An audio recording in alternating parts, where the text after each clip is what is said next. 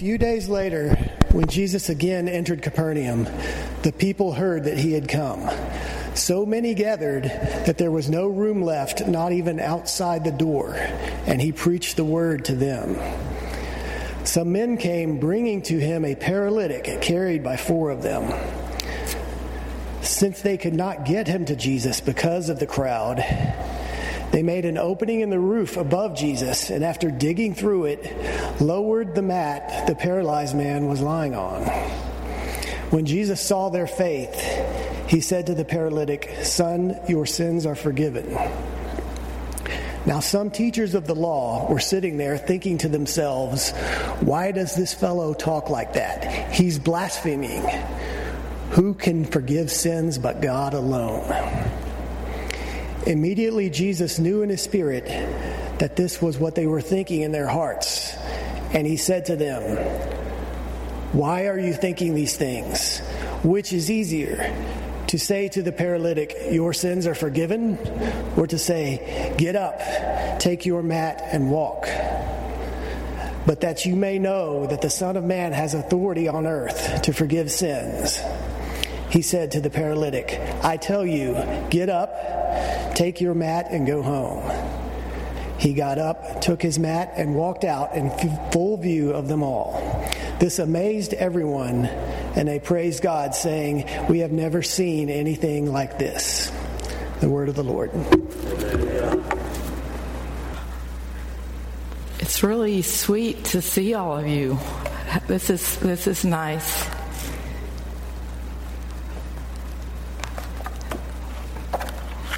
I guess it helps if it's right side up, right? 2 or 3 months ago, when Eddie mentioned something to me about the fact that he would love for me to get a chance to preach at least once before, while we were still here at University Avenue, I told him I would think about it and decide if it was something I wanted to do. So as I gave it some thought, I decided that there were 3 good reasons for me to take advantage of this opportunity. First, while I don't plan to start a preaching career at just the time Eddie's ready to let go of his, I do feel called to support those young women in many of our Christian colleges and graduate schools and churches who have a strong desire to serve the church and the world in preaching ministry. I'm confident that Laura Kate, in her training at Lubbock Christian, or Ben at Harding University, or Mitchell East, as he went to ACU, interacted with young women who have such a passion for preaching and who are deeply committed to completing the training that it's going to take to equip them to be preaching ministers of the church and to be able to use the gifts that the Holy Spirit has given them in that way. I also thought about that in the sense that we have people in this church. We have Maddie growing up in this church. We have the Sutton girls. We have the 4 Nelson girls growing up in this church. And the thought that we could that someday we're going to be sitting listening to one of those young women preach is just the most amazing thing, isn't it? Next, while it used to be true that women who felt called to preach might have difficulty finding churches who would welcome them, there are a growing number of churches like University Avenue who are courageously giving women and men equal opportunity to minister and serve. These churches are calling men and women to serve out of their giftedness, out of the way the Spirit is gifting them. And I'm so thankful that women and men are now being given the freedom to respond to that call in a positive way. I'm thankful for the chance to get to preach today, but I'm really thankful to get a chance to preach at University Avenue today. I love all of you, and I love the way our worship sounds when all of our voices are being heard. It means the world to me that you have given me the chance to minister in arenas that were never open to me before. And finally, the third reason that I decided I would take this opportunity to preach today is that in the 46 years that I've been married to Eddie, I have listened to about 3,500 sermons, give or take a few. And I felt it was only fair that he sit in the pew and listen to me preach once.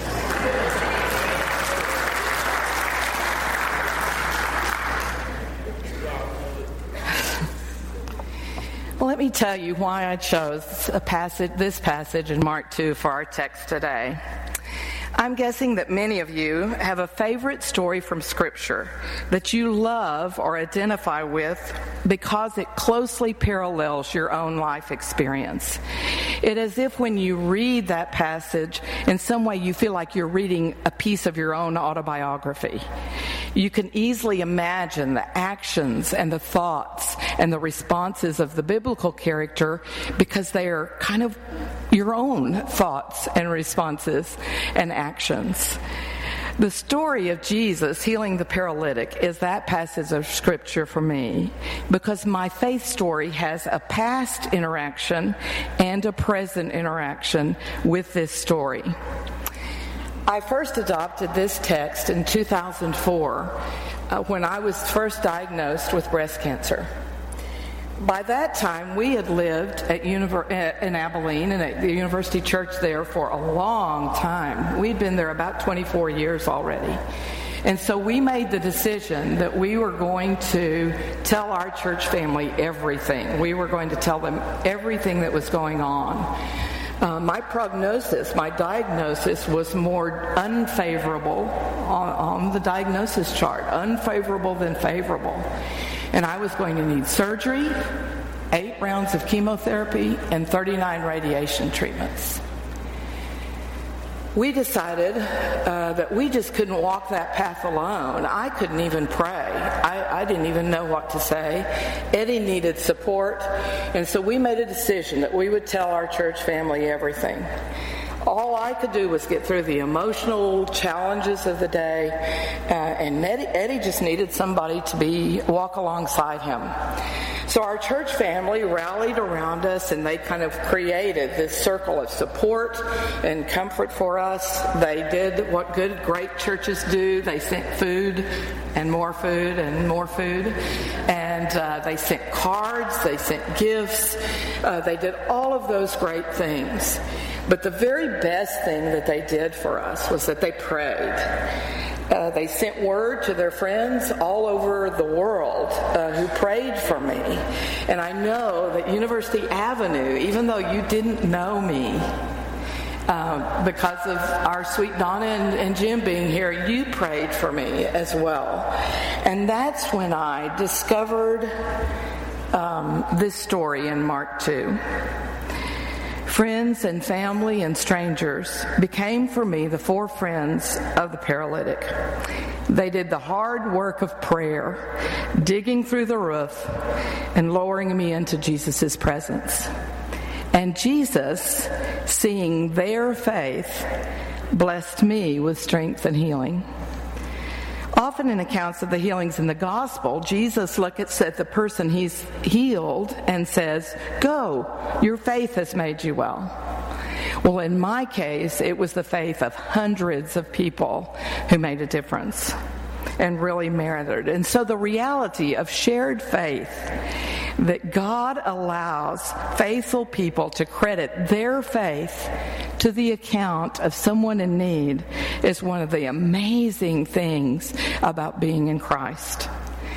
And I know this because in 2014, when I had a second episode of breast cancer, you became those 4 friends again and again took your place as the friends lowering me into the presence of Jesus in prayer.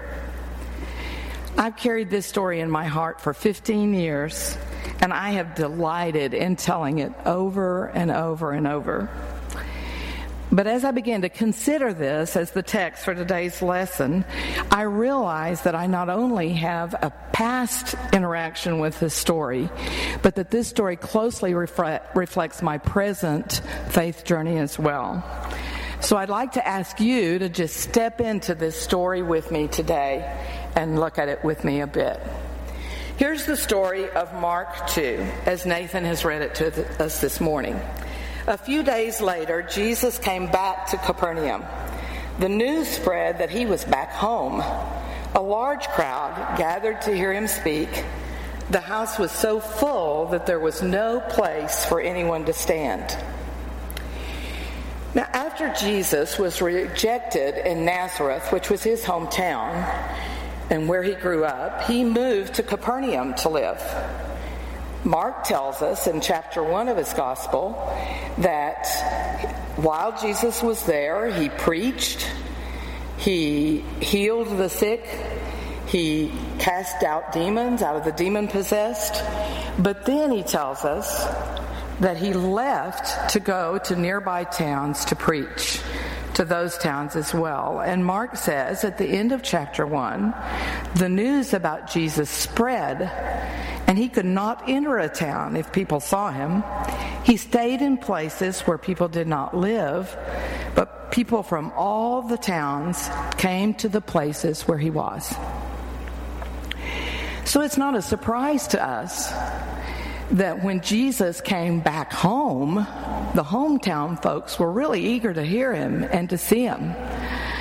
Mark doesn't say this, but I imagine that this incident took place at the home of Peter and Andrew, where Jesus had been before. A large crowd gathered. Jesus' disciples would have been there, along with all of the hometown folks who were so eager to hear Jesus. I imagine that there were some folks from some of the nearby towns who squeezed into the house because they wanted to hear Jesus speak too. The teachers of the law probably got inside and claimed the best seats. And those with different kinds of diseases would have sat patiently waiting during the time of teaching, waiting for the time of healing, because it was well known that Jesus always did both. So I imagine Jesus standing near the center of the room where his voice could be heard. I imagine his voice rising and falling. Don't you imagine him becoming very expressive and then getting quieter? One thing I do know is that I really believe Jesus would have been really aware of everybody else in the room. I imagine him looking for an encouraging nod in this side of the room, or watching a person with a puzzled frown over in this side of the room. Visualize his reaction then when bits of dirt and straw began falling down from the roof, and as digging noises above his head grew louder and louder, and as the face of one of these friends suddenly appeared in the opening above his head. I like to imagine the conversation that probably occurred between the paralytic and his four friends earlier in the day. Now, Mark tells us in chapter 1 that when the word got out that Jesus had healed the mother-in-law of Peter, that the townspeople brought all the sick to Jesus for healing. So for whatever reason, this paralytic was not in that group that had been healed before. Maybe he didn't have anybody to bring him there that day. Maybe he was skeptical about what was going on and didn't know what was going to happen. Maybe he was just afraid to hope for a miracle on his own behalf. But for whatever his reason, when the word began to spread about those healings that occurred, his friends may have said, "We promise you that when Jesus comes back to town, we'll make sure you get to see him."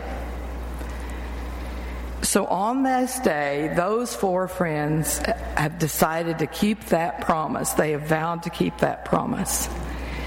When they get to the house and they realize that there are people crowding around the house everywhere and that there is no way to get in through the door, they take their friend up the outside stairway onto the flat rooftop, and they begin digging a hole in the roof. As the hole grew bigger and bigger, and as they began to lower their friend down on his mat into the presence of Jesus, imagine people having to shift and move and take a new position in order to allow this to happen. I picture Jesus stopping mid-sentence and giving his full attention to these four friends as their arms are straining to lower their friend down in front of Jesus. So let's read just a little bit of the text again. When Jesus saw how much faith they had, he said to the paralyzed man, "Young man, your sins are forgiven." Some of the teachers of the law were sitting there. They saw what Jesus did, and they said to themselves, "Why does this man say things like that? What an insult to God! No one but God can forgive sins." Jesus knew immediately what these teachers of the law were thinking. So he said to them, "Why do you have these thoughts and questions in your minds? The Son of Man has power on earth to forgive sins. But how can I prove this to you? Maybe you're thinking it is easy for me to say to the crippled man, 'Your sins are forgiven.' There's no proof it really happened. But what if I say to the man, 'Stand up, take your mat and walk'? Then you will be able to see if I really have this power or not." So Jesus said to the paralyzed man, "I tell you, stand up, take your mat, and go home." Now, I would confess to you that in the past, when I have imagined myself in this story as the paralyzed man being brought by others into the presence of Jesus, that I felt that the really central part of this story was this passage right here, because this was the time when Jesus confronted the teachers of the law and established his authority on earth to forgive and to heal. In that scenario, the paralytic is a minor player, and quite frankly, I felt pretty comfortable in that role as a minor player. But as I've read the text again, in order to get ready for today, I find that I don't think that's exactly right. I don't think that's the whole story. Though the paralytic doesn't have many lines to say, this is still his story. He is the one who is coming face to face with Jesus. And while what Jesus reveals to the teachers of the law about his power to heal and his power to forgive, and while that's significant and important in Jesus' ministry, the reality is that the most significant thing happening in this scenario is that real forgiveness and real healing are occurring in the life of this man. His story reveals to us the best of what can happen when you come into the presence of Jesus Christ. Let me say that one again. The story of the paralytic reveals to us the best of what can happen when you come into the presence of Jesus Christ. So I want us to think about three things today and consider this. What does the paralytic find out about himself? What does the paralytic learn about Jesus? And how is his life transformed? First, what does the paralytic learn about himself? We know that he's decided he wants to be healed, or he and his friends wouldn't have gone to all this trouble and made a hole in somebody else's roof. He wants to walk and run. And perhaps unspoken underneath that is his desire to just be a different kind of person. He's been a certain kind of person, a paralytic, all his life. He wants to be somebody different. He doesn't want to be imprisoned by his illness. He wants to experience freedom. And so imagine then how he feels when the very first thing Jesus says to him is, "Son, your sins are forgiven." Now, if I'd been that young man, I probably would have said, "Jesus, just how much sinning do you think a guy who's paralyzed like me can do?" Or maybe he would have imitated the teachers of the law and said, "Who does he think he is? No one but God can forgive sins." Or maybe he just said, all right, let's get on to the healing part.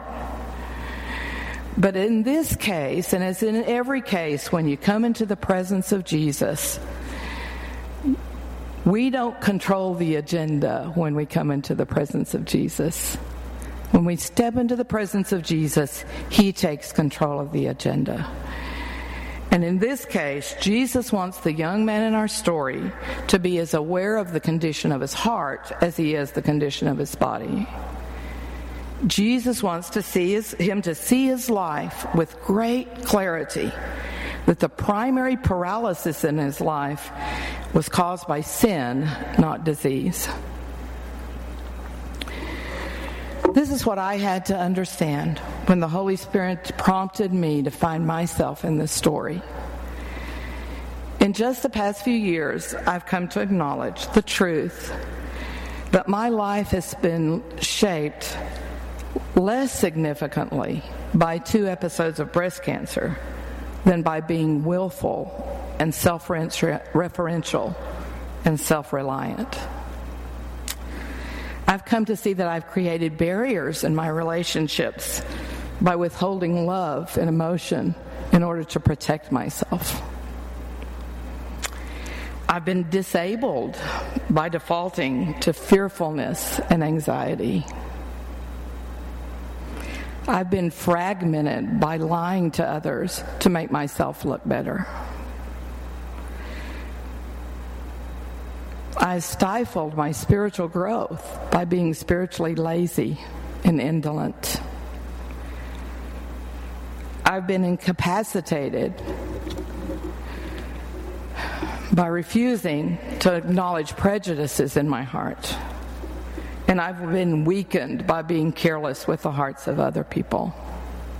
Those are the kinds of things that have paralyzed me through the years and that have prevented me from experiencing the life of freedom and abundance that Jesus has in mind for me.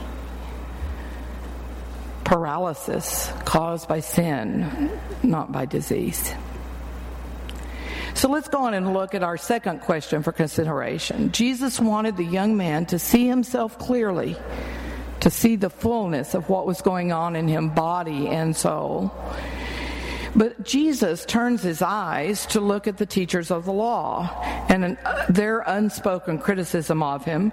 When he turns to them and begins his discussion with them, his words are meant for them, but they're also meant for the young man to hear. Because just as much as Jesus wants the young man to see himself clearly, body and soul, he wants the young man to see Jesus clearly. Jesus is the one who cares for his life. Jesus is the one who has the authority to forgive sin and create in him a new heart. Jesus is the one who has the power to heal and give him a new body. He wants the young man to see Jesus as no one but God. No one but God can do these things. I haven't always known Jesus like this. I grew up in a time when we were taught a lot about God and a lot about the church, but quite frankly, there wasn't a whole lot said about Jesus except that he was the one who can forgive sins, or he's the one who died for our sins. So I can remember in college when all the discussions started about having an intimate relationship with Jesus, being close to Jesus, that I was pretty uncomfortable when my friends would start talking about Jesus as their friend or Jesus as someone that they loved and knew well. I didn't know how to respond when people would say to me, "What's your personal relationship with Jesus like?" Because I spent a lot of years, I'm not just talking like 10 or 15, I'm talking more like 45 or 50 or 55 years, believing in Jesus without personally encountering Jesus. So one of the truths I've taken away from the Mark 2 story, as it is my story, is that sometime in our life we need to come face to face with Jesus. We need to come into the presence of Jesus. And this is why when we read the story of Jesus in the Scripture, we are not meant to see how God can live a human life. We are meant to see the kind of life that God wants human beings to live. When we come face to face with Jesus, we see ourselves more clearly because we notice all the different places where we aren't like Jesus. And that's not for our shame, it's for our deliverance. Jesus is presented to us in Scripture in so many ways, but it is so true that the times that we come face to face with Jesus are often in our darkest hours. And what we find is that we can feel the presence of Jesus at those times and know Him in ways we've never known Him before. This has been true for me. It has been in some of my worst times that I've felt the presence of Jesus and known that He was there and that I was in His presence most strongly. So finally, what transformed this young man's life? Imagine him sitting on his mat, waiting for Jesus to talk to the teachers of the law. And then he says, "Stand up, take up your mat." Remember, he tells the teachers of the law, what if I say to the man, "Stand up, take up your mat and walk"? Then you will be able to see if I have this power or not. So then Jesus turns back and looks the young man straight in the eyes and says, "I tell you, stand up, take your mat and go home." And in that moment, He offered the young man his deepest desire. He offered him freedom and release. And all the young man had to do was to believe that Jesus' power was real and to stand up and walk. This is the point in the story when the paralytic experienced the life change he had always longed for. And it happened at the point when he allowed his own truth and reality to be overshadowed by the truth and reality of Jesus. And when his confidence that Jesus' power to heal and to forgive was greater than the power of sin and the power of life circumstances that had held him captive all his life. And the Scripture says, immediately he stood up and walked out of the room. He did exactly what Jesus told him to do. He trusted Jesus' reality. He let go of his own reality. And he walked out into this new life that Jesus had prepared for him. Isn't this just the very best story? Don't you just love this story? It's not just the paralytic story. It's my story. And it can be the story of anyone in this room and anyone you know. It is a story of the best of what can happen when you come into the presence of Jesus. Now, Eddie, in his training for preaching, which he was very kind not to do too much of, but in his training he said, you can spend the whole first part of the sermon talking about the what so, but at some point in the sermon you got to get down to the so whats. So there are 3 so whats I want you to take away today. First, the best of what can happen when you come into the presence of Jesus Christ is that you get to see yourself clearly as you really are. I know from experience this process is not an easy one. It is not one that happens quickly. It's one that takes a long time. It is one that will never be complete in your entire lifetime. You may have to confront sin that is keeping you from experiencing the joy and abundance that Jesus has in mind for you. We may have to acknowledge that our response to some life circumstance, an illness, an injury, a broken relationship, a senseless tragedy, or an unfulfilled dream, we may have to acknowledge that our response to that is keeping us paralyzed and entangled and weighed down. It may prevent our growth toward wholeness, either sin or our entrapment in our life circumstance. We may have to even to accept that we're not just paralyzed, but all completely broken. But here is the very best news of all. If you're going to spend some time looking at yourself clearly and seeing yourself clearly, in the presence of Jesus is the very safest place for you to be. Next, the best of what can happen when we come into the presence of Jesus is that you have a chance to see Jesus clearly. Too often our view of Jesus is the one we inherited from our family of origin, or it is shaped by memories we have at somebody in the church where we grew up who said inappropriate things to us, or maybe it's even our view of Christianity worldwide when things are done, travesties occur in the name of Jesus by people that don't even resemble Jesus at all. And so many times that's the Jesus that we hold in our minds and hearts. So we owe it to ourselves to come into the presence of Jesus with a desire to see Jesus as he truly is. And he's revealed to us so many ways in Scripture.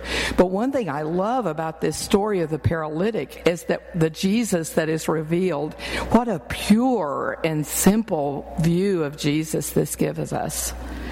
Jesus is the one who cares for our life, who has the authority to forgive sin and create clean hearts in us. He is the one who has the power to heal and change life circumstances. He is the one who is for us, no one but God.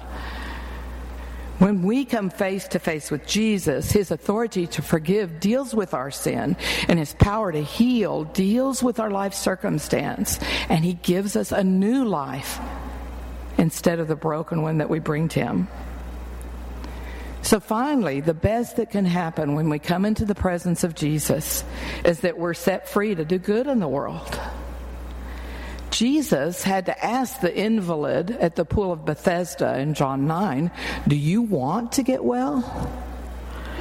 Imagine the ending of our story if at the end, when Jesus said, "Take your mat and walk," the paralytic had gone, "I'm afraid. I don't think I can do that." And he just sat there and did nothing.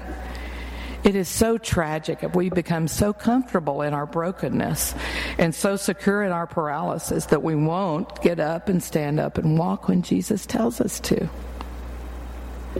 So there's a poem by Teresa of Avila that we shared this weekend at our PAL retreat that goes like this: "Christ has no body but yours, no hands, no feet on earth but yours. Yours are the eyes with which he looks with compassion on the world. Yours are the feet with which he walks to do good. Yours are the hands with which he blesses all the world. Yours are the hands, yours are the feet, yours are the eyes, you are his body. Christ has no body on earth now but yours." So when you come face to face with Jesus and he looks you in the eye and says, "You're forgiven, you're healed, it's time for you to stand up, pick up your mat, and go do the good he needs you to do." There's a sweet, sweet song that I love, and it goes like this. I'll tell you the words. I'm not going to sing the song, but I'll tell you the words. It says, "I believe in Jesus. I believe he is the Son of God. I believe he died and rose again. I believe he paid for us all. And I believe he is here now, standing in our midst, here with the power to heal now and the grace to forgive." Ben, come lead us.